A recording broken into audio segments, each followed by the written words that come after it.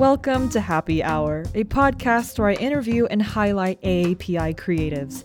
My name is Melissa Cho, and I'm a 21-year-old Taiwanese Chinese American, multimedia journalist, documentarian, and digital content video editor.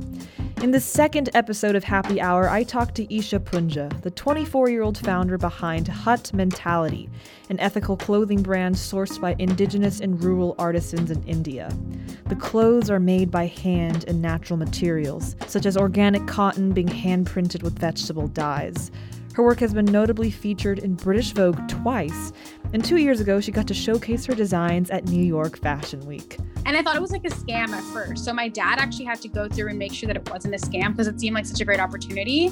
Recently, her business experienced some controversy on the video sharing app TikTok when she defended herself from someone's comment saying, quote, "Why do you put white people in our clothes though?" Before you hear my full chat with Isha and her dog Rocky, which you'll hear several times in the background, I invite you to grab a drink of your choice and let's spend happy hour together. My second ever guest is Isha Punja, the 24-year-old founder of Hut Mentality, an ethical clothing brand sourced by indigenous and rural artisans in India. Isha was born and raised in Irvine, California, and attended UC Berkeley as an economics major.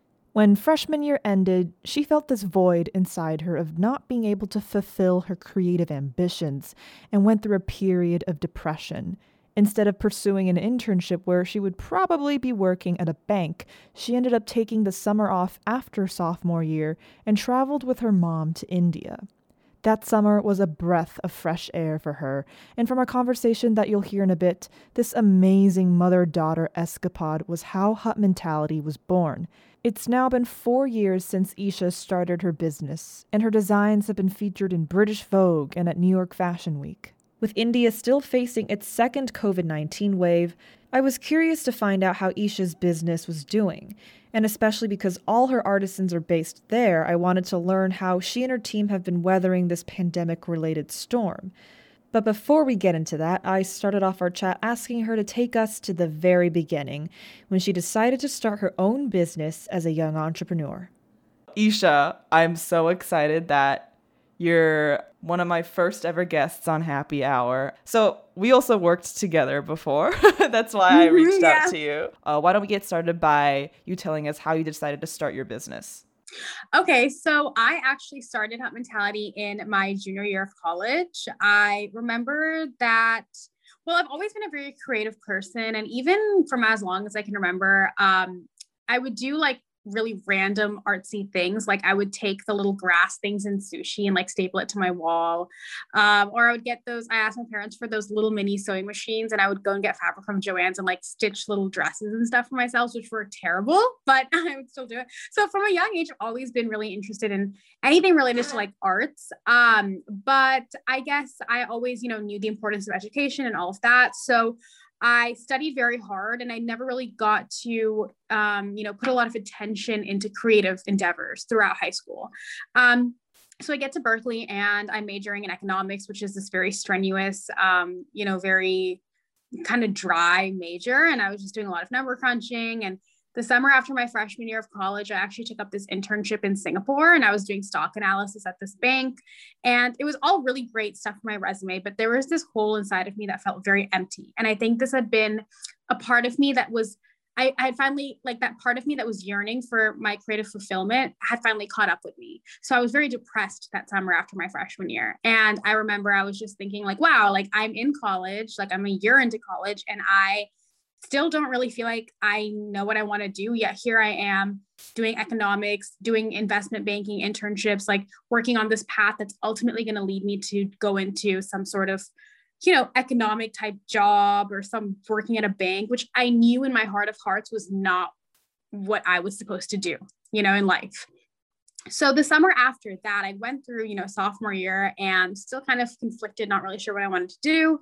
And the summer after sophomore year, my mom, who's always been, very encouraging of me to pursue my passions and my hobbies and what I want to do in life and to not be led astray by my perfectionism. She told me to, take the summer off and not do an internship like everyone else at Berkeley and to go travel with her and to, have fun and to just take a break from everything. So we went to India together, just me and her. And so I'm from the southern part of India, but we actually decided to travel around the northern regions of India this time. So we literally backpacked around, Gujarat, this very northern tip of India, very, very close to the border of Pakistan, about 200 miles south of the border to Pakistan. And it's so remote there that we were staying in a very small kind of hotel, and to get from one town to another, it would be a 6-hour drive where there was nothing. It was just for as long as you can see, it's almost like holes, like for as long as the movie, as long as you can see, it's just desert and like a mirage. Like, honestly, if your car breaks down, you're kind of screwed because like there is no one there, like not even people, like it's just empty, no trees, nothing. And so you drive like that for a long time, and then you see a little tiny village. And it was just so interesting to me coming from this like super like overwhelming world of like, banking and this and that and college and everyone partying and drinking, to this like really remote world, this other side of the world that many of us here don't really see. And so I was like, wow, like, and all the villagers, they just had this, I can't describe it, but this like inner light and joy, almost like a childlike joy for life that I just had not seen, that sparked in their eyes. I had not seen anywhere else. And all of them were doing different, craft. So there's one craft called, woodblock printing, where they carve wooden blocks with different prints, and they actually stamp that onto fabric. And then there was this one tribe, they were actually living in huts, but in a circle of huts, and they were actually stitching mirrors, like broken mirrors, into fabric. And that was the art that I liked the most, because it was like so intricate, and just them living in huts was just so interesting to me. So I took a lot of their fabrics, which were initially tapestries, wall hangings, things like that. None of it was rolls of fabric. It's all little squares of fabric. So we bought as much as we could, like thousands of dollars worth, and we didn't know what we were going to do with it. I just wanted it. So we took that fabric, and then we go back to the big city in Mumbai. And I spent the next month working with my family tailors and, just kind of thinking about ways to turn them into tops. At that point, it was in my head that I was going to sell these things, but I didn't know what I would do, or even if I was creating a brand around it or what. So we ended up making a bunch of different things, and like cute little tops, halter tops, tube tops, whatever. And it was very difficult for me to even know if this stuff was like going to fit people, because I just like, just made it. And so I took it back to Berkeley, and I just decided, why not make a whole brand around it? And I came up with the name Hut Mentality. I did photo shoots. I created a website. I have no experience in coding. I created a website, and I just like kind of just decided to throw myself into it and just like put it completely out there, despite knowing that the chances of me succeeding were incredibly low, because I have no fashion experience, no website design experience, no graphic design experience, nothing.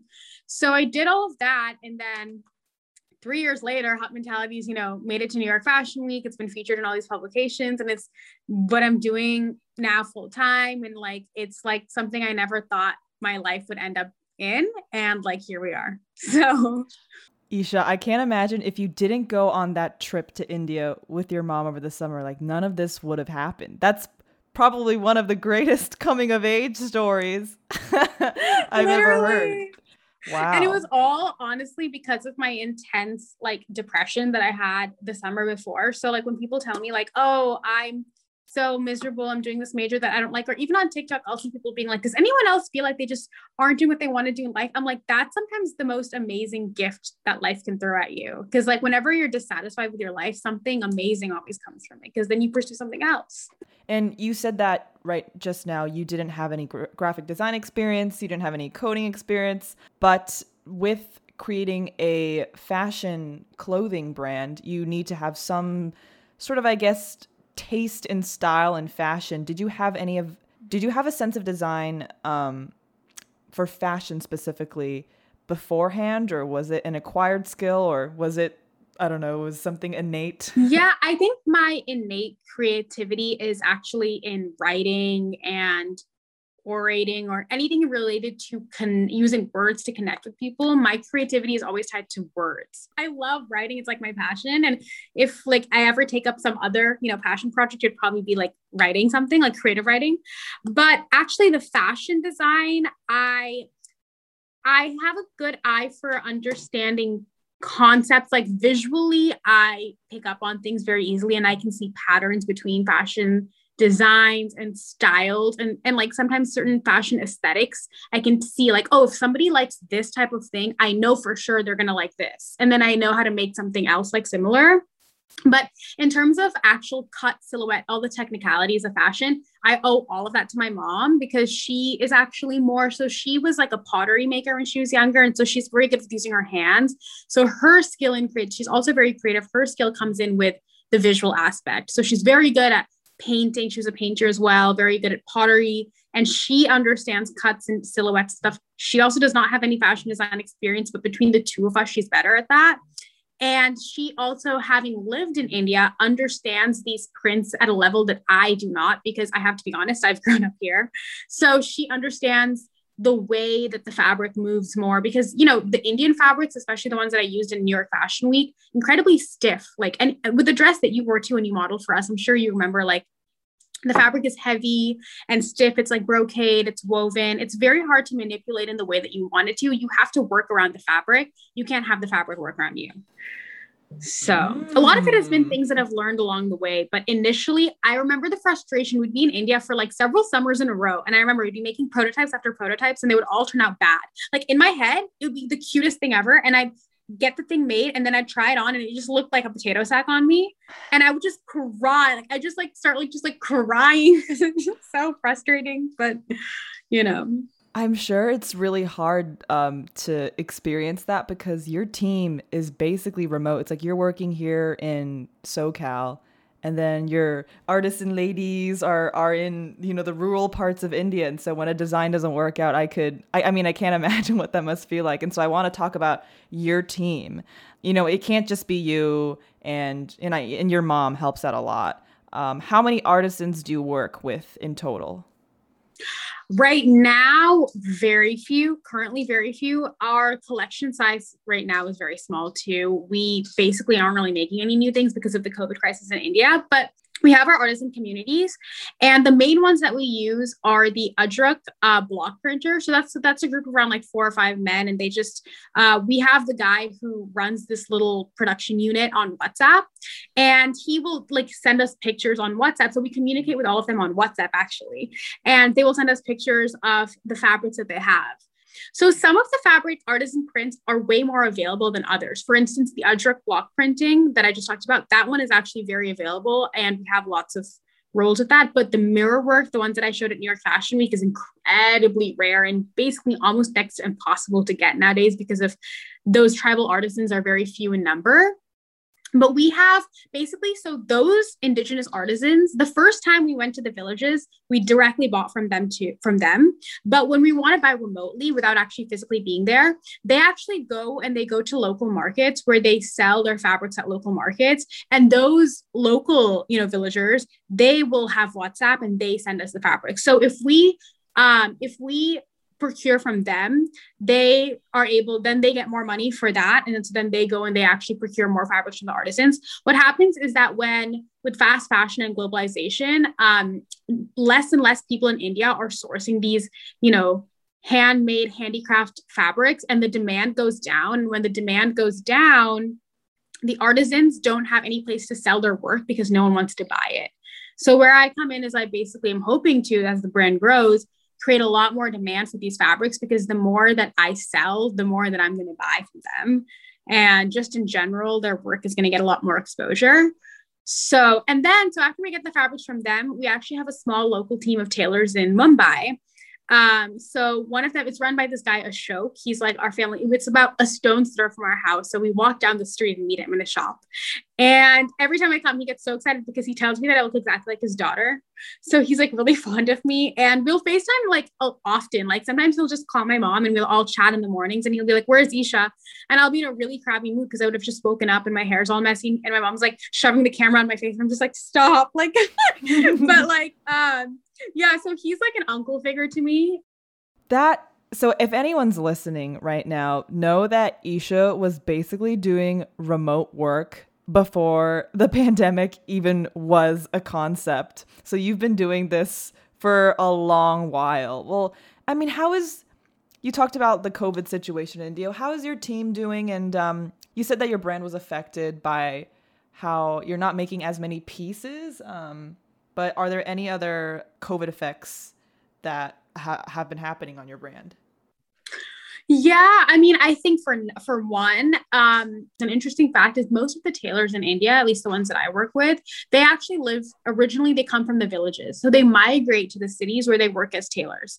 So we met Ashok and his team when we were when I was living in Mumbai, and recently he told us that he's actually gone back to his village because of COVID. So he's not able to create for us anymore while he's in his village. So it does disrupt. And for him, as well, he makes his living by having his shop in Mumbai. So he said that, he enjoys going back home. He gets to spend time with his family and everything. So in a way, it's kind of nice for him, but it just disrupts the whole, natural flow of everything because he has to go back to his villages. The artisans themselves have been reaching out and they've been saying, I think there's a lot more demand for their work when there's more people going to the, travelers and wherever they go. Sometimes a few of them, ones who really go into the rural areas, they do buy these people's fabrics. But then, with COVID and everything, it's less likely for people to do that because any country where there's COVID is rampant, people aren't going to be traveling there at all. So they're already in a very remote rural place. So for them to have that and then have another layer that's keeping people from seeing them and from going to them is incredibly difficult for them. So there are a lot of online websites and stuff that sell knockoffs of their work as well. A lot of people will have these they're online marketplaces for Indian fabrics, and they'll even say the handicrafts are original work or indigenous work or whatever. And then you can tell that it's not. If you're an expert in these fabrics, you can tell because they use plastic instead of mirror. So yeah, so there's things like that. There's a lot of different things that get in the way of the work. But my mom actually told me today that the COVID cases are going down now. So I think there was a very big spike and I think now it's starting to go back down again and hopefully they'll continue to go down. Yeah, hopefully it does. How did you handpick and find these particular team members? Well, I think a lot of it was luck. And I am a very strong believer in, this might be a weird cliche thing of me, but I'm a very strong believer in fate. So I am too.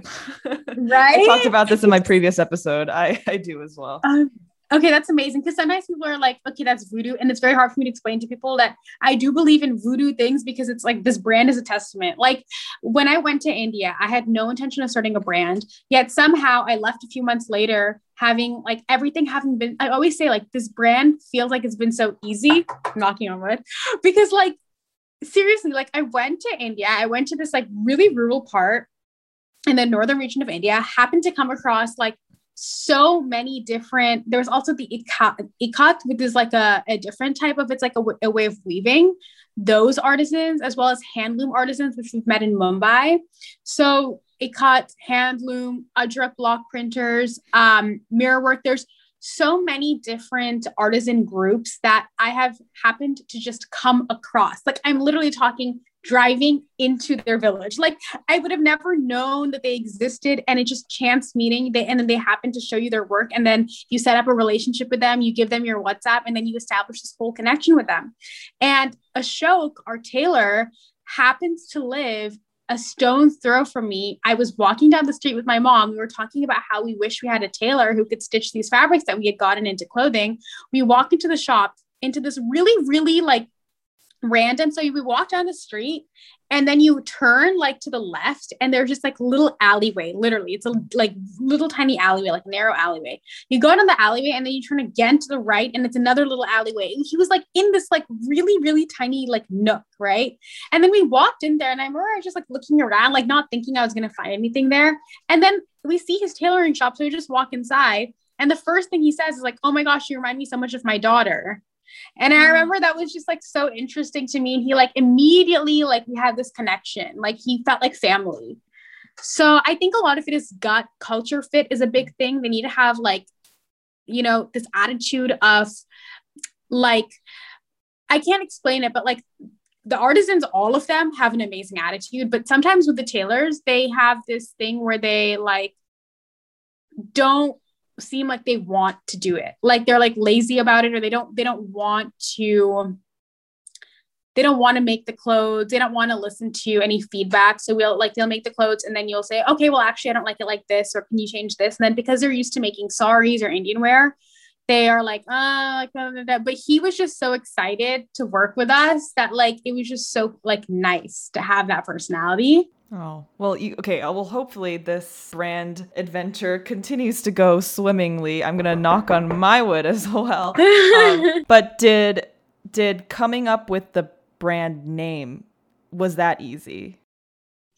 That was actually relatively easy too. So we had come back from India and I was in Singapore with my mom. My dad lives in Singapore. So we were in Singapore. I still remember we were sitting outside, like it was like in the evening, and we were just like drinking coffee and we were thinking of what to name the brand, because I was like, okay, like I kind of would think it'd be cool to name it something. And we were saying something hot, hot, hot. And then like mentality, I was like, I just like their mentality. Like I want to share with the world their, like, it's not just about their art, it's about their way of life, like how they're this tribe of people who live in a completely different way than everyone else is. They're not being, they're not giving into fast fashion and globalization. They're not living in the cities. They're choosing to live in this remote way, and this way that a lot of people would see as backwards. But I actually think it's admirable and actually am inspired by it and see it as the opposite, because how many people can live in a remote rural place without their phones and their whatever, and just do art and still create art despite the fact that it's not seen. I think nowadays, a lot of us create for validation. We create in like expect with the expectation that it will be seen and appreciated by others, but they do not create with that expectation. They create from the joy of creation. So that to me was inspiring, which is why I called it hut mentality. Yeah, sometimes, I mean, as creatives, I always have that feeling. It's like, well, someone has to see it for it to be considered art. But this is also just a good reminder that sometimes art doesn't have to be recognized and directly traced back to you, as long as you have fun with that process. Mm-hmm. Well, how have you been making this work? Is this your full-time job, or am I wrong?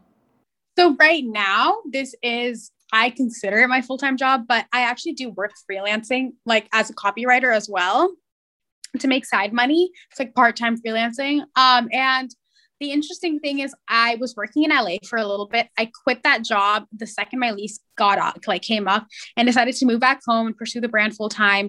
And I take up this freelancing thing as well, just so that I can pay for my gas and my fun things that I do with my friends. But sometimes even on TikTok and stuff, some of the comments are like, oh, want to make sure that you're not profiting off of this, and that you're actually giving to the artisans, and that you're not making a bunch of money from your successes while the artisans are left unpaid, or that you're not exploiting them while you make it big. And I just I don't know how to tell people that I barely upmark, because actually marketing wise, you're supposed to mark up the price of something by 5 times the cost, which I do not. I barely make a profit at all. I keep the price so low for how much it costs me that I can't even really take a profit. Half the time I'm selling things almost just to break even right now at this point, and I make a tiny profit, and that little profit goes back into the brand, into growing the brand. But I buy from them at a fair wage, and I don't make money off of this right now. This is something that I'm doing for fun, but I literally am 24 and living at home. So I'm not capitalizing off of this brand at all. This is not a capitalistic venture. This is very much my passion project. And someday I would hope that as an artist that it can sustain my living expenses and that I can live on my own from it. But there is really no desire within me to become the next Sophia Amoruso girl boss necessarily from this brand, because to me it's more of a concept project than a entrepreneurial kind of money thing, so. Well, I want to talk to you about New York Fashion Week. I want to live vicariously throughout your experiences. Tell me how that happened. So you went in 2019 or 2019? 2019. Yeah. That was a nice year. And you went to New York Fashion Week with one of our friends, who was your photographer, Stephen Lee. Tell me how this entire New York Fashion Week journey happened. Yeah, so they reached out to us on Instagram, and it was this platform that like supports emerging designers. And basically, I think they had seen I'd been towards the end of my senior year of college. I had been like I had felt, I think sometimes you can feel intuitively like when something that you're doing is growing or about to take off or whatever. I don't know if hot mentality is even taken off, but let's use that word, like taken off. I felt like it was going to happen for me. And I remember at that point, I wasn't even going to classes. I was just working on the brand, doing shoots, barely graduated, and like literally put all my energy into this brand. And I created a lookbook. I remember me and one of my friends, we went to this coffee shop and we were just sitting there working on this lookbook. So Manasa, if you're listening, so she's a friend of mine that worked for me on Hot Mentality. And so we would just go and create lookbooks on Canva, and we were working really hard on the brand, which was funny because at that time the brand was not like that big, but we were taking it very seriously. And I think that energy is what created such great opportunities. You almost have to expect it to be big before it is. And we redid the whole website. We repicked the color scheme. We made it like as great as we could. And then someone actually noticed the Instagram pictures of the brand, and they were like, oh my God, like this is really, and I thought it was like a scam at first. So my dad actually had to go through and make sure that it wasn't a scam because it seemed like such a great opportunity. Now, having said that, if there's any like designers who are looking to get a bigger platform or whatever, like listening, and maybe you're considering New York Fashion Week, I personally think given what's happened with COVID and how it's changed the world and how everything functions, I don't know if it's a necessary thing for every fashion designer or every brand for a number of reasons. Number one, I think the fashion industry can be incredibly exploitative of young emerging designers who are hungry for exposure, in the sense you have to pay a lot of money for styling pieces. You have to pay for professional photographers. You have to pay for models. Like, the models have to get paid, and all of that came from our pockets, the designers' pockets. There's a lot of money that goes, it's kind of like college. There's a lot of money that goes into just getting an education. And sometimes people come out and they find out they didn't even really need it. So with this, it's one of those things, like if you're trying to go into that very artsy, high fashion scene where you have like a few pieces that are like thousands of dollars, then maybe New York Fashion Week is for you. But if you're trying to create a brand that is relatable, that is affordable, maybe affordable luxury, but still affordable, that is like something that's more attainable for everybody, New York Fashion Week is not the best because it is not relatable. It's pieces that are so abstract and out there that it doesn't feel every day. So for my brand personally, I think it was great for exposure, and I think it gives the brand a lot of legitimacy, but I don't know if I'm going to do it again because I think sometimes it's like these little rituals in fashion, like having people walking down a runway in extravagant clothing. It almost seems a little unnecessary when you're really just trying to get exposure, Mm-hmm. I'm assuming your exposure did work after New York Fashion Week. What was your response after attending that entire event? So actually that there was I do have to give credit. There was definitely a lot of people reaching out in the weeks and months after, being like, oh my gosh, like people from publications and just different people who had seen celebrity stylists, especially Indian celebrity stylists. And like, just even when we posted the pictures on Instagram, the reach of those pictures increased so much. And the footage that we got from New York Fashion Week has allowed us to use that in so much promotional content. So I think, yeah, it was great. And there was definitely a lot of people who reached out and were really interested in the brand. But to anyone who's listening, who maybe might not have the money or the connections or something, like to feel like, to be able to reach New York Fashion Week, I don't want them to get dissuaded and feel like it's a necessary step to having made it in fashion, because I don't think it is. I think there's a lot of elitism or something like that with platforms like New York Fashion Week, where sometimes it's like this unnecessary thing that feels exclusive, Mm-hmm. There are a lot of entry points to show your work. And for example, a lot of people are going on TikTok right now to promote their brand. Okay, also, it's just a crazy platform. Like, I was reading the Orange County Register today. Oh, I sound like a 70-year-old man. I was reading the Orange County Register today, and the breaking news headline was that 150 people got arrested at Huntington Beach today because a viral TikTok party invitation or something got out of hand. And so all of these people came to Huntington Beach to party. The Adrian guy. The Adrian guy? I have to search that up. Well, speaking about TikTok, it's a very smart way of promoting your brand, spectacular designs. And you have quite the solid presence on TikTok in addition to Instagram as well. And I want to bring up one of your most recent TikToks. It has over 107,000 views. I checked this morning, has over 100,000 views. In the video, you're responding to a question that someone poses, and they ask, why do you put white people in our clothes?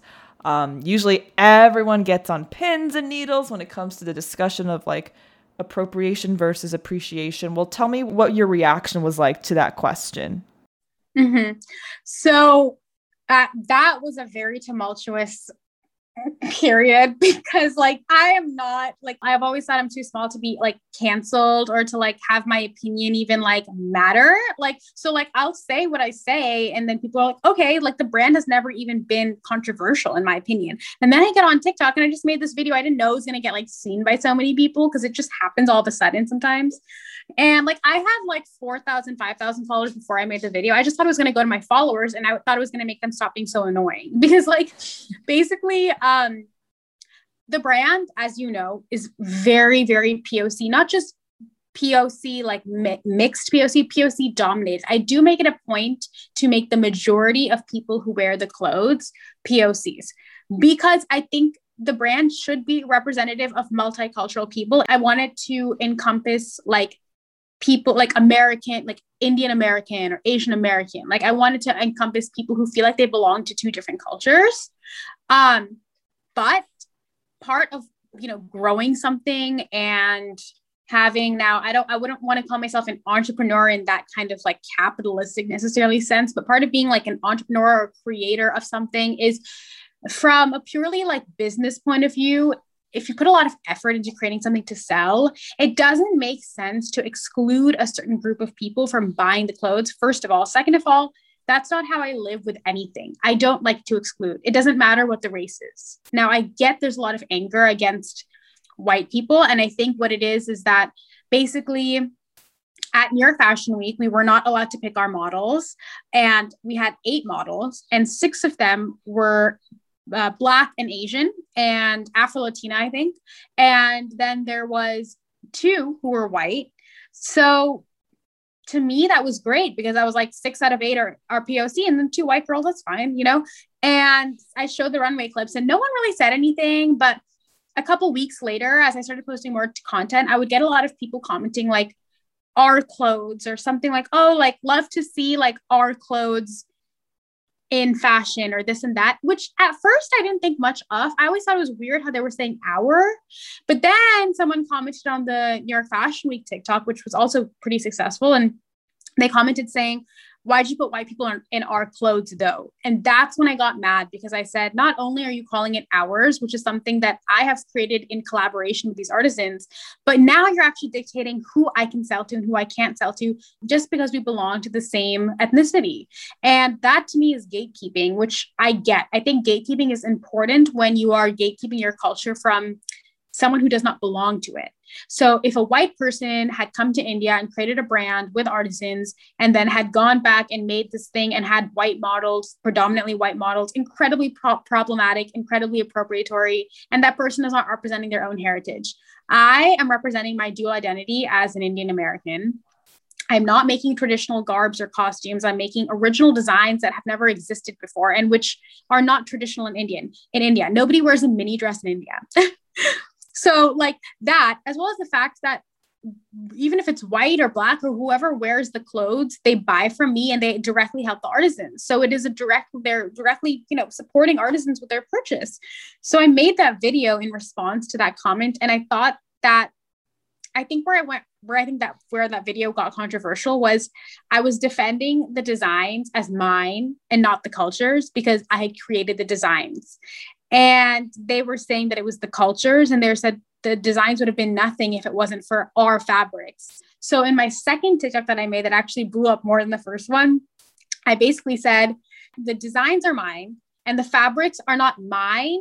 or yours, they're the artisans. The fabrics do not belong to any culture. They belong to the hands that have created them. You have to give the artisans the individuality that they are due. You have to respect their individual role as artists in their own right.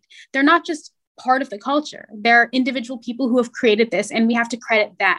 So then I did that. And then people still have a problem, and people are still, I mean, overall, the majority of the responses has been positive. But if you scroll down to the bottom, there's people who are like, well, what are their names? And why don't you include more pictures of them? Or if you were really supporting them, why do they still live in the huts? What they don't realize is that these artisans do not want to live in big cities. They don't want to live in huge homes. They have been living the same way of life that their ancestors have been living in. They want to keep their way of life. And I think it's incredibly condescending for someone to come in and assume that just because this artisan lives in a rural part and lives in a hut, that they're living in complete poverty. They're living it poor for sure. They are in poverty, but that they're in desperate need of something. No, they're not in need of anything. They want their craft to sustain. They want money for their work. They want demand for their work, but they don't want saviors. They don't need saviors, and there was a lot of saviorism coming in there, people dictating like, oh, you should say her name and this and that. If I asked her name, she wouldn't want to tell me her name. That's her privacy. She allowed me to take her picture. I asked her for permission for me to post her pictures wherever I wanted to. And she said, yeah, for sure. But she wouldn't want me to keep coming back and giving her, more profits of the thing and whatever she wants. She's literally said, the artisans have literally said, once you buy from us, what you do with the fabric is up to you. You do whatever you want to do. We don't care. Just buy from us. That's it. Whatever. In fact, they don't even really care if I were to even credit them for the fabrics. I think it's necessary to do, but all they really want is just to sustain their craft. And one of the artisans I asked, actually the little girl I asked, what she wanted and her greatest wish. And she literally said was to have enough money to get water from the well nearby to make it easier so she wouldn't have to walk, or have enough money so she'd get water and she wouldn't have to walk as far to the well. And she also wanted more people to know about the craft. But generally speaking, they as individuals don't want to be put on a pedestal, and they don't want the fame, because the concept of like fame from something, or like artists receiving recognition, is a very Western concept. Like how here we're all obsessed with fame. A lot of people in these indigenous parts of the world, they don't need like everybody's eyes on them, So the reason I included the pictures was to defend myself, but I don't want to be putting up pictures of them everywhere, because that's not respecting what they want. They don't need pictures everywhere. They were happy to take those few pictures with me and to have the pictures that I do have of them up, but I cannot be making this brand like poverty porn, where I go around, posting pictures of these artisans, like, unless they ask for it. I can't just do that. It's just a lot of mixed messages online that everyone's objectives of what they think the brand's goal is so different. So you were saying how everyone is like, you have to credit them, but then that's obviously different from these artisans. Their goal is to just make the fabric and to have fun and to, sell their fabric. And also people are definitely very hypersensitive on a social media presence as well. I say that because I think of an example so this is an example between Steven and I, our mutual friend, our photographer extraordinaire. I like tagging him in posts on Instagram, and Steven, if you know him, he will buy like turtlenecks. He'll keep buying turtlenecks. Like that's basically his staple wardrobe item. And one time I saw this hand knit turtleneck. It looked really cute, and I tagged him, and I was like, "Hi, like Steven, you should totally wear this. This is so you." And then Steven, he replied, and he was like, "I'm a cop this." But then he looked at the price of the sweater. He was like, just kidding. It's not coppable." And then it's like this sweater social justice warrior swoops into our comment section, and she was like, "I can't believe you guys are not giving her credit for all the work that she put into making the sweater." And then I responded, and I was like, "No, it's just too expensive." That's an example of how anything can get twisted. Was Steven like, what the fuck? Yeah, and then we started messaging each other. We're just like, we had no idea how to respond to this lady, but I did respond to her, and I was like, "Hi, I think you must have misunderstood. We really love this design, and I think this gal is amazingly talented, but we can't afford that sweater because it's a bit pricey. And so what did she say? Was she like, okay, or nothing? She did not respond. So I Oh guess my God. I closed the conversation there. I want to play the TikTok that you brought up. It has almost 200,000 views, and you are responding to the comment. What was the comment? Oh, your designs aren't original. Okay, let's give it a little play, and then we can chat further about it. So in my last video, many of you accused me of copying Indian mirror work, which I haven't. I've gone to the most remote places in India and sourced directly from the artisans themselves. For example, the fabric on this dress was made by this woman who lives in this hut, and this is actually the cradle where her baby sleeps. And this fabric was woven by this woman. So the prints do not belong to us, they belong to her. And the prints belong to the individual artisans behind each piece and not to the culture or any of us who are part of it, myself included.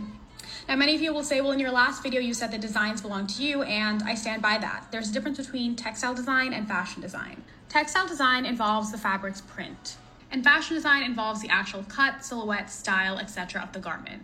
So I design the garments, and they design the prints. Now, I've shown the artisans these runway images, and they are just so proud to see their work on a global stage. They absolutely love people of all races wearing their fabrics. They just want to feed their families and sustain their craft, so please let me do that. Do you get those comments a lot saying that your designs aren't original? Before TikTok, I really had not gotten that comment. But then again, I don't think I know like Gen Z is very much about like, oh my God, like TikTok or die, like Instagram sucks. Personally, this might be like late because I'm like cusp of Gen Z and millennial. I think that Instagram people tend to have a little bit more etiquette because their personal profiles are usually tied into it. And with TikTok, there's a lot more people who just have accounts and don't have any videos. But on Instagram, it's like everyone, generally speaking, has like something, like some sort of picture or something. So like they're less likely to be like mean, right? But like on Instagram, I haven't had any ever in the 3 years that I've grown this brand.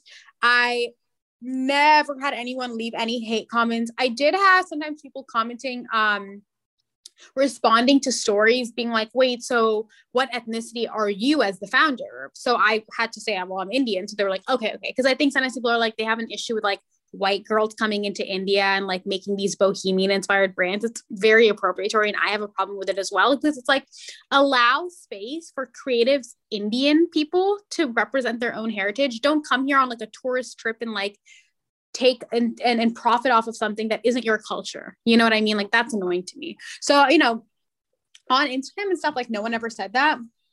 But on TikTok, after I made the first video, I got so many people being like, oh my God, like all you did is slap our fabrics onto a jacket and like say that it's like so original. Like your designs aren't even that great. If it wasn't for the fabric, your designs would be nothing. It's just a basic dress with nothing. You've taken our fabric and just like put it over some random skirt, like lots of things like that. What people don't realize is that the fabric that I used at New York Fashion Week was not, I actually wrote something in response to this, and I didn't get enough time to say this on TikTok, but I want to now. Yes. Yeah, I can read it to you. I think this response was like, I wish I had the time to say it, but basically, okay, so now many of you have said that these designs are not original and that I have just stitched two pieces of cloth together. To that I say original art is about taking something existing and giving it new meaning and perspective. In this case, the fabric on this, and I was going to show corset top, the fabric on this corset top was once a tapestry that I reconstructed into a top. So the point that I was trying to make was that people assume that I got this fabric in rolls. And sometimes when you have fabric that's available in rolls and rolls and rolls, yeah, I'm sure you can make it whatever you want. But this fabric, first of all, is incredibly difficult to work with and cut into because it has mirrors all over it. So you can't just cut it up. No, you can't. You have to expertly like look around the shape, figure out how to do it. And you design around the fabric. Once again, like I said before. So this fabric was actually originally wall hangings, pot holders, even doormats. So I think it's very dismissive of the creative process for someone to say that because the fabrics are so center stage, to just completely take away my role in creating something out of something else. It's like seeing a rug and turning it into a top. Now, that rug might have had an exquisite print. It might have been the most interesting, colorful rug ever, and it's beautiful. And we should talk about the rug, talk about the artist behind the rug, talk about the craft and how the rug was made. But at the end of the day, you also shouldn't delegitimize or undervalue the designer's role in turning that rug into a top. So I think the artisans deserve credit as well. But I think in saying that, a lot of people were being incredibly abusive about the work that I did. But in the second video, I didn't even want to, like, I'm not really asking for much here. I don't even really think I need to say this much. And I don't want to keep reiterating it because once again, this brand is not like my little ego project. I need to check my ego. And that was a big lesson that I learned is like, if I keep trying to defend like my role or like make it about me, like that's never going to help the brand grow. And it isn't about me. Really, it isn't. Like, I know what role I've played. I know that my work was difficult and I know that it's difficult to create these designs out of these fabrics. And I know that it takes a lot of creativity to do what I've done. I don't need to go around telling people that because if they don't want to believe it, they don't want to believe it. If they're interested in it for the artisan and not the design, great. That helps the artisan. So I think it was a great lesson for me to have smaller ego. Mm-hmm.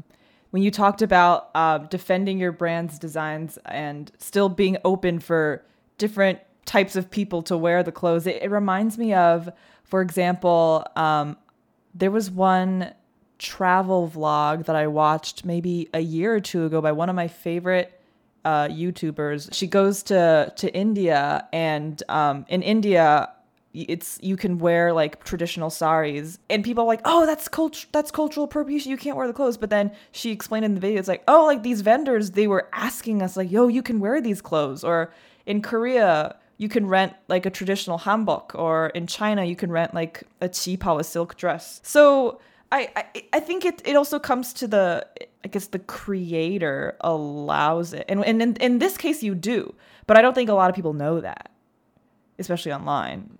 What do you think? I mean, I think I understand where one girl actually said this in a comment and her comment got a lot of likes. And she said this in the second video that I made where she was like, thank you so much for explaining. Your designs are great, but I do understand where Indian people were coming from. She said Desi people were coming from because our culture out of everyone has been exploited a lot, specifically in fashion, because you find this whole bohemian clothing trend that has originated from Indian fabrics.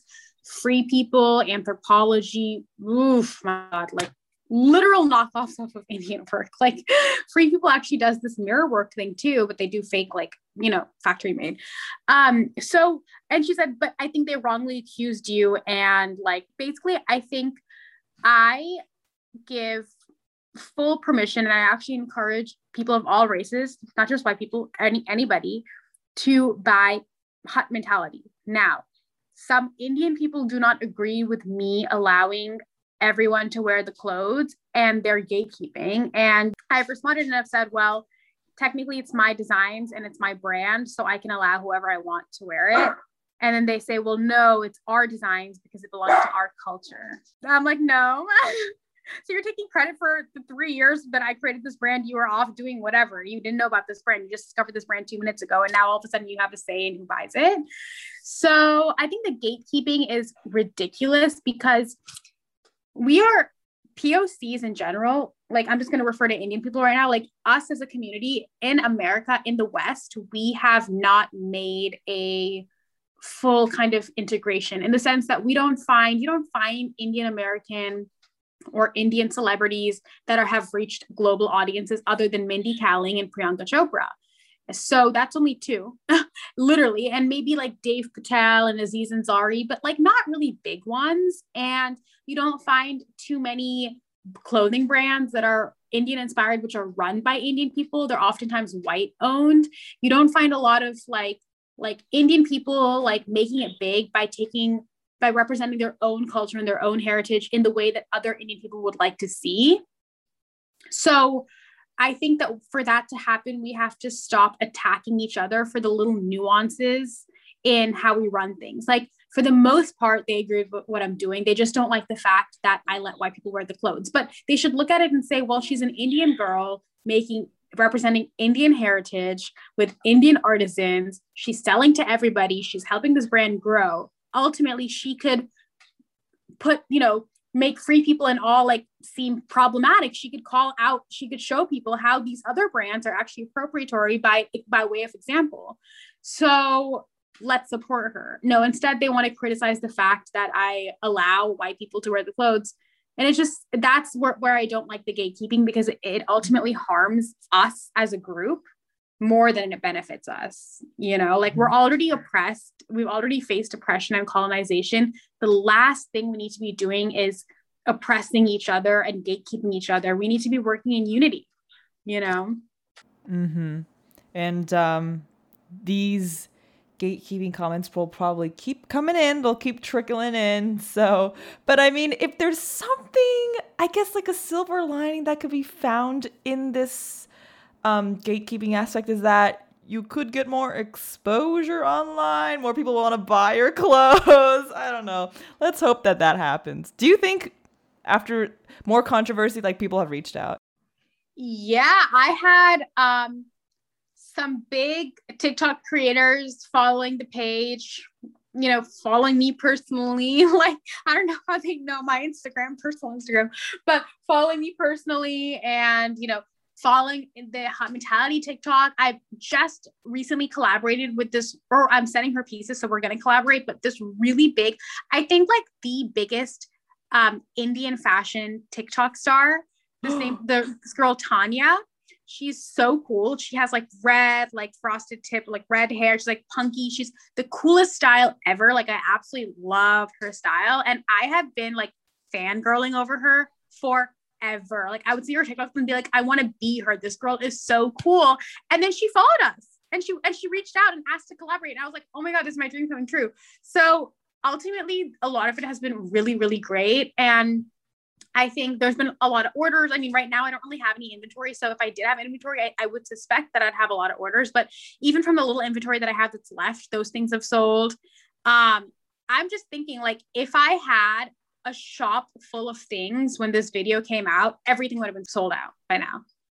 But just because I don't have inventory, it hasn't. But I think something like this is actually good for brand growth, because it's like, you open a discussion, you're not problematic, you're defending your own beliefs, and ultimately those beliefs that you have are good and for equality and you're explaining your brand, and people can disagree or agree, but the ones who agree are going to agree and follow you and buy things from you, and that's ultimately what you want. What do you think is some of the advice that you've gained from your business, and what advice would you give for just young aspiring creatives, young women who are scared of starting their own brand? Like, I was freaking scared of starting this podcast, but all I have to do is just speak into a mic, and you have to travel to rural North India and work with these designers and come back and then make what is some of your advice? I would say that there's a lot, and this is something that I'm really struggling with right now, because I think I've kind of fallen into a little bit of this trap right now that maybe I'm slowly getting out of with this TikTok that's forcing me to get out of. But we fall into these like little bubbles in life, I think, where everything is very comfortable as it is. And we are so inspired by this greater version of ourselves. We envision this version of ourselves who's doing this podcast and doing this brand, or becoming a model or a singer or whatever it is that people want to do, right? Big dreams that they have. You have this vision of yourself doing it, but then between where you currently are and that person who has accomplished all those things you dream of, that ideal version of yourself, there are all these things, these steps in between where you could fail. And that fear of failure, that fear of trying and then failing and knowing that you gave it your all and still failed, that fear actually keeps a lot of us from even trying in the first place.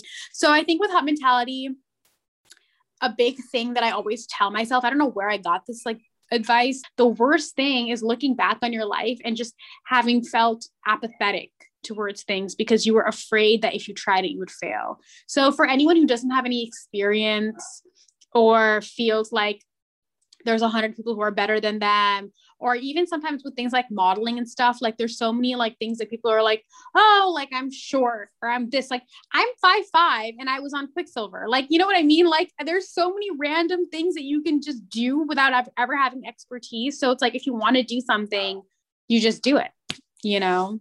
So great way to end off our interview. Before we officially end, I like to do some rapid fire questions for our guests. I have 10 questions for you. So this better be stream of conscious for you. All right. Number 1. What was your favorite childhood snack? This thing called Fudafut. It's actually a digestive pill that you're supposed to eat, like to help you poop. It's not over the counter, but look it up. If you spell it Fatafat, it's called Fudafut. And the outside is this like candy, like kind of sweet candy. The inside is very sour. I would go through like 20 packs in a day. And one time my cousin found me sitting in the closet eating, like I'd eaten literally like 20 packs. And he just turns to me and he goes, "You're going to have the worst shits of your life." I was about to ask. I was like, your digestive system was just, it was a constant machine.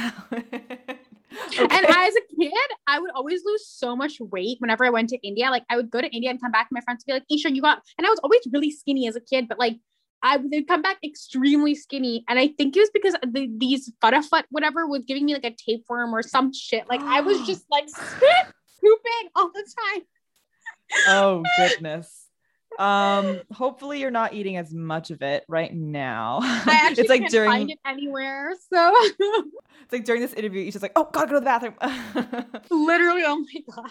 That was a fun first question. Okay. Second, sort of related to our interview. What is a fashion trend you absolutely despise? Okay. A fashion trend that I absolutely despise is those like Pinterest girl aesthetics that seem to just keep recycling. It's not a specific trend.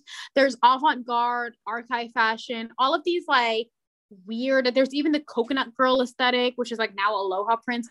Every 2 weeks, there is a new trend. And then people go to thrift stores and they try to get things. At least they're going to thrift stores, but still it's wasteful because they go to thrift stores.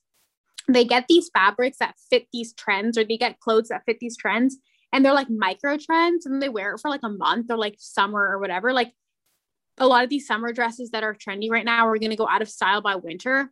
They get that stuff and then they just like don't know what to do with it after. And then they give it back to Goodwill or whatever. And it's just like, it's like this process that, I mean, I guess ultimately they're recycling it, but I think a lot of brands and stores are also profiting off of this by creating stuff that fits these micro trends that look like they're thrift store pieces, but aren't thrift store pieces. And there's this whole culture of like micro trends and like people buying things and then like giving it back to thrift stores and then buying things, giving it back to thrift stores, when we just need to just like simplify and have like, in my opinion, capsule collections where we have a few pieces that we love that resonate, not with trend, but who we are and who we hope to look like as people. And then we just wear those for like a year at least.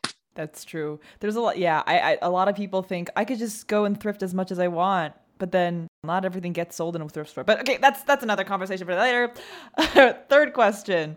Here is a fill in the blank. In a different life, if I weren't doing what I do now, I would want to be a blank. And I'll share mine. Novelist or creative writer. I love the concept of just, I have this vision in my head. Don't ask me where I get this from, but I have this vision in my head. When I close my eyes and think of this, and this always comes to me. So I'm like 30 something years old. I'm single. I'm wearing like a silk white dress. I'm sitting in Greece it's like 5 or 6 p.m. I'm sitting in Greece. I have a cigarette. Don't ask me why I have a cigarette, but I have a cigarette and a glass of wine, and I'm writing a novel because I'm a famous writer who has escaped to this like remote country town or whatever, like countryside or I guess Oceanside. And I'm sitting there and I'm writing my like next big novel right before I go for like dinner by myself, like in that village in Greece. Ooh, basically like get cast. Sisterhood of the Tribal Pants. Get cast in Mamma Mia 3. Literally like that vibe. You share. I thought about this question. I would love to be a drummer or an electric guitarist or an interior designer with my mom, and then we'd have like our own HGTV show. Wait, that is so cute. Look, yeah, it's like you work with your mom too. Working with your mom is so fulfilling because if you have a good relationship with your mom, it's like if you're doing it if you're doing a business with a friend, like it's kind of hard to like get into like, because it's like you get into fights and then it's bad. But with my mom, like we get into fights all the time. It's like by like lunchtime we're laughing about something because it's like we're family. Yeah, so that is true. So those are my 3 wishes, or like a tap dancer. I don't know. Anyways, there's so many things that we wish we could do. Number 4, do you drink enough water? This is an intervention. Oh, okay. Yeah, you're hesitating. I have really bad eczema. And I actually had to go to the dermatologist recently because my eczema is so bad. And I think part of it has to do with me not drinking enough water. But I kid you not, I definitely make it a point to drink at least 6 glasses, if not 8 a day. Where I mess up is in the daytime in between. I drink a lot of coffee and then I don't drink water in between. So, but I drink like I glug water in the morning and I glug at night. Like if I've drinking like 3 glasses of water the whole day, I will drink like 6 glasses at night. I'll just like drink it all in one sitting. I'm just checking in on you. This is the next question. What is the last thing you did before our podcast interview? I just changed out of this corset top because I was taking photos in some of the new corset tops that I have that I'm planning on putting on Instagram and on the website, and just did a little photo shoot. And then I quickly changed out to do this podcast. Ooh, that's fun. Next question. 3 things you would want to have if you're stranded on an island. Okay, so my phone, because then if there isn't Wi-Fi, I'd want to look at pictures. A book, preferably either The Alchemist or The Power of Now by Eckhart Tolle, or just a completely fiction novel that like, but then I would get bored after reading it several times. And then my dog. What Hogwarts house are you in? Dumbledore. That is not a house, Isha. That is you're either like a Hufflepuff, Slytherin, Ravenclaw, Gryffindor. You're a Gryffindor? Are you sure? I'm gonna ask you again. Are you actually a Gryffindor? Gryffindor's good, right? So wait, you have to take. There's like an online official sorting hat test, and then you get placed in one. So you should probably find that out after this interview. Oh my god, if they put me in Slytherin, I'm gonna be so mad. I feel like they would. But it's like you're very cunning.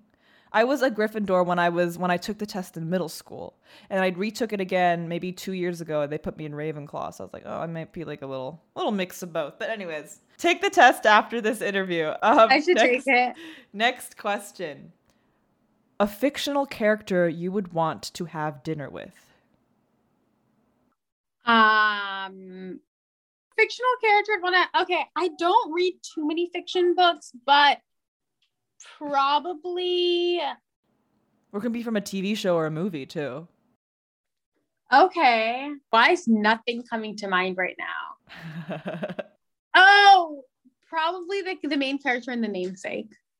Oh, okay. Oh, or Coraline I love Coraline. Oh, Coraline is my favorite movie. Oh my, but maybe Coraline like before she, passes to the other world. Like just like regular. Yeah, that was a lot. Okay, the 9th question, second to last. What is a pet peeve you have? I'll also share mine as well. A pet peeve I have. I think sometimes I have a problem with.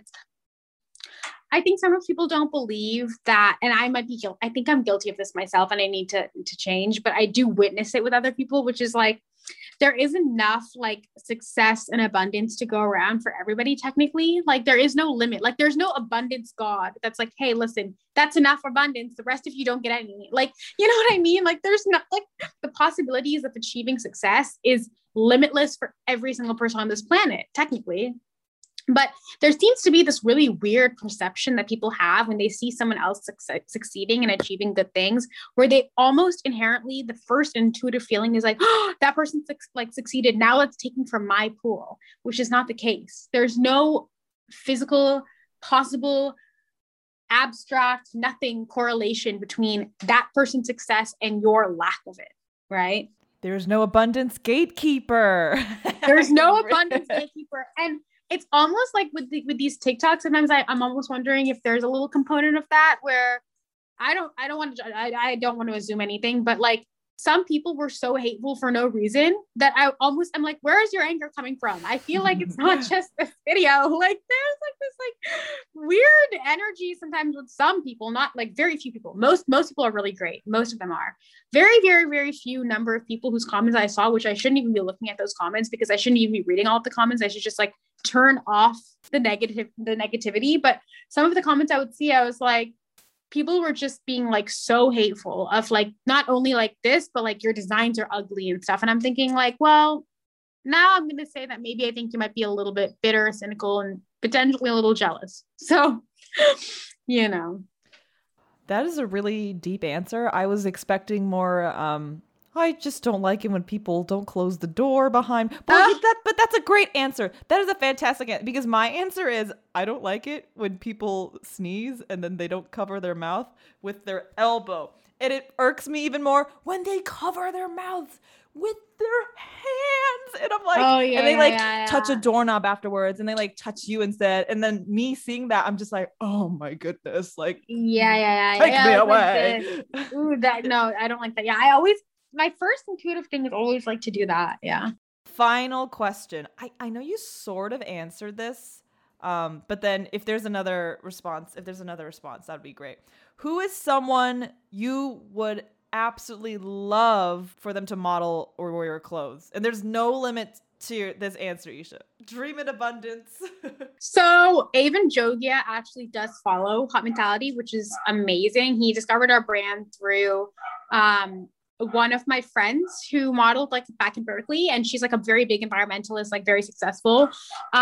So he was following her because she's like has really great points. And then I think he saw Hot Mentality and through her, and then he followed and asked to collaborate. And so that was like a couple of years ago now, like 2 years ago. And he still follows us and we still like each other's pictures and whatever, but we have not collaborated and I need to make it happen. So that would be a dream because like Beck in Victoria's, Beck was like my biggest crush. Like I was obsessed with Beck, and I was just so happy to see like an Indian guy like on a Disney Channel show represented in a way that wasn't like gross. Like most of the time the way they show Indian people is it's a hate crime. Like they're literally like, oh my God, like they don't ever show Indian people like in a positive aspirational light at all, or like the cute guy or the pretty popular girl. Never Indian, never. So they did that with Victoria's with Avon Jogia, which was so amazing. And I was so happy to see that. And then for him to follow the brand and support the brand is so great. Cause he's like a bigger brown celebrity. So him, I also think it'd be really great to have, Mindy Kaling and some of these other brown creators, Rupi Kaur, the poet, would be great out of the brown people. Now, in terms of non-brown people, I would love, dream client, I don't know how realistic this is, but like someone like Zendaya would represent the brand so well. Dude, that would be so cool. Because I feel like she would support the cause so much. Can you imagine if she wore I just saw like a flash image of her wearing her clothes. That just gave me chills. Okay. Dude. How do I make it happen? I need to make it happen. Oh my gosh. Well, hopefully it does. Hopefully it does. Okay. Now I'm getting so heated. Yeah. And then lastly, now she is less of like a big political activist, she is a political activist, but she's less of the ideal target consumer. But I do think that like Bella Hadid is a style icon.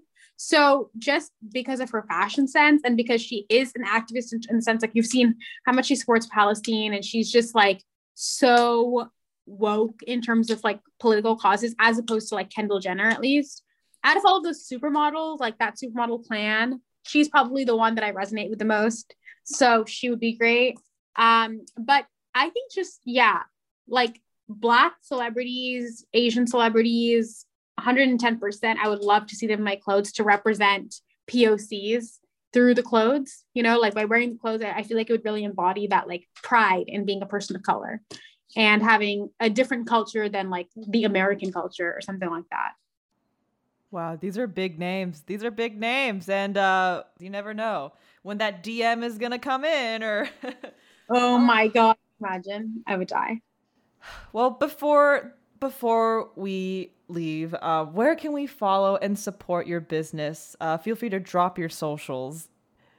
Okay, so you can follow Hot Mentality on Instagram at Hot Mentality, HUT Mentality. On TikTok, we're the same. Website is hotmentality.com. Facebook, Hot Mentality. Twitter, Hot Mentality. I'm really surprised the name Hot Mentality was not taken at all.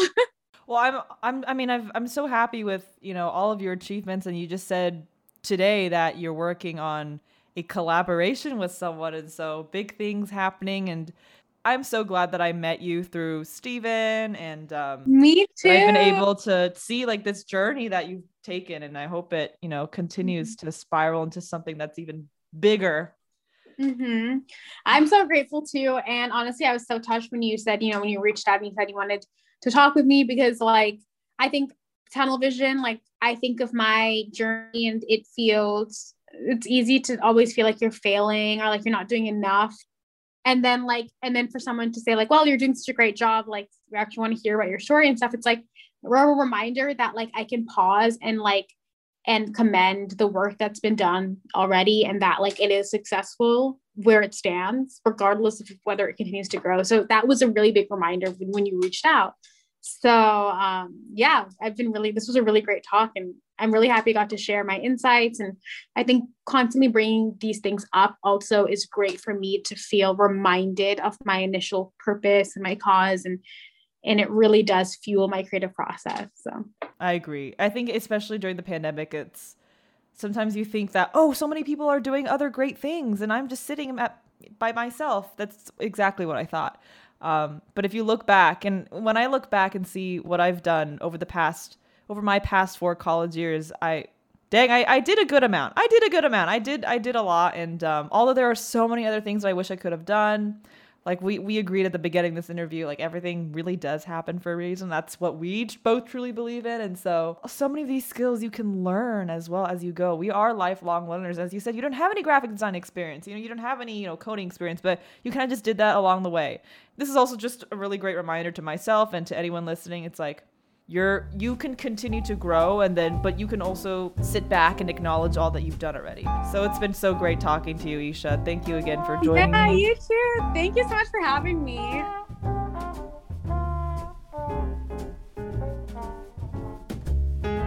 Thank you for listening to this episode of Happy Hour. If you liked this episode, please feel free to share this podcast online. And don't forget to give us a follow on Spotify, Apple Podcasts, or wherever you listen to your podcasts. For more Happy Hour exclusive information, follow us on Instagram at Happy Hour. That's HAAPIHOUR. If you have any potential guests you want featured on the show, send us an email at happyhourpodcast@gmail.com. That's HAAPIHOURPODCAST@gmail.com. I'm Melissa Cho. Thank you for spending Happy Hour with me and my guest today, and I'll see you for another round very soon.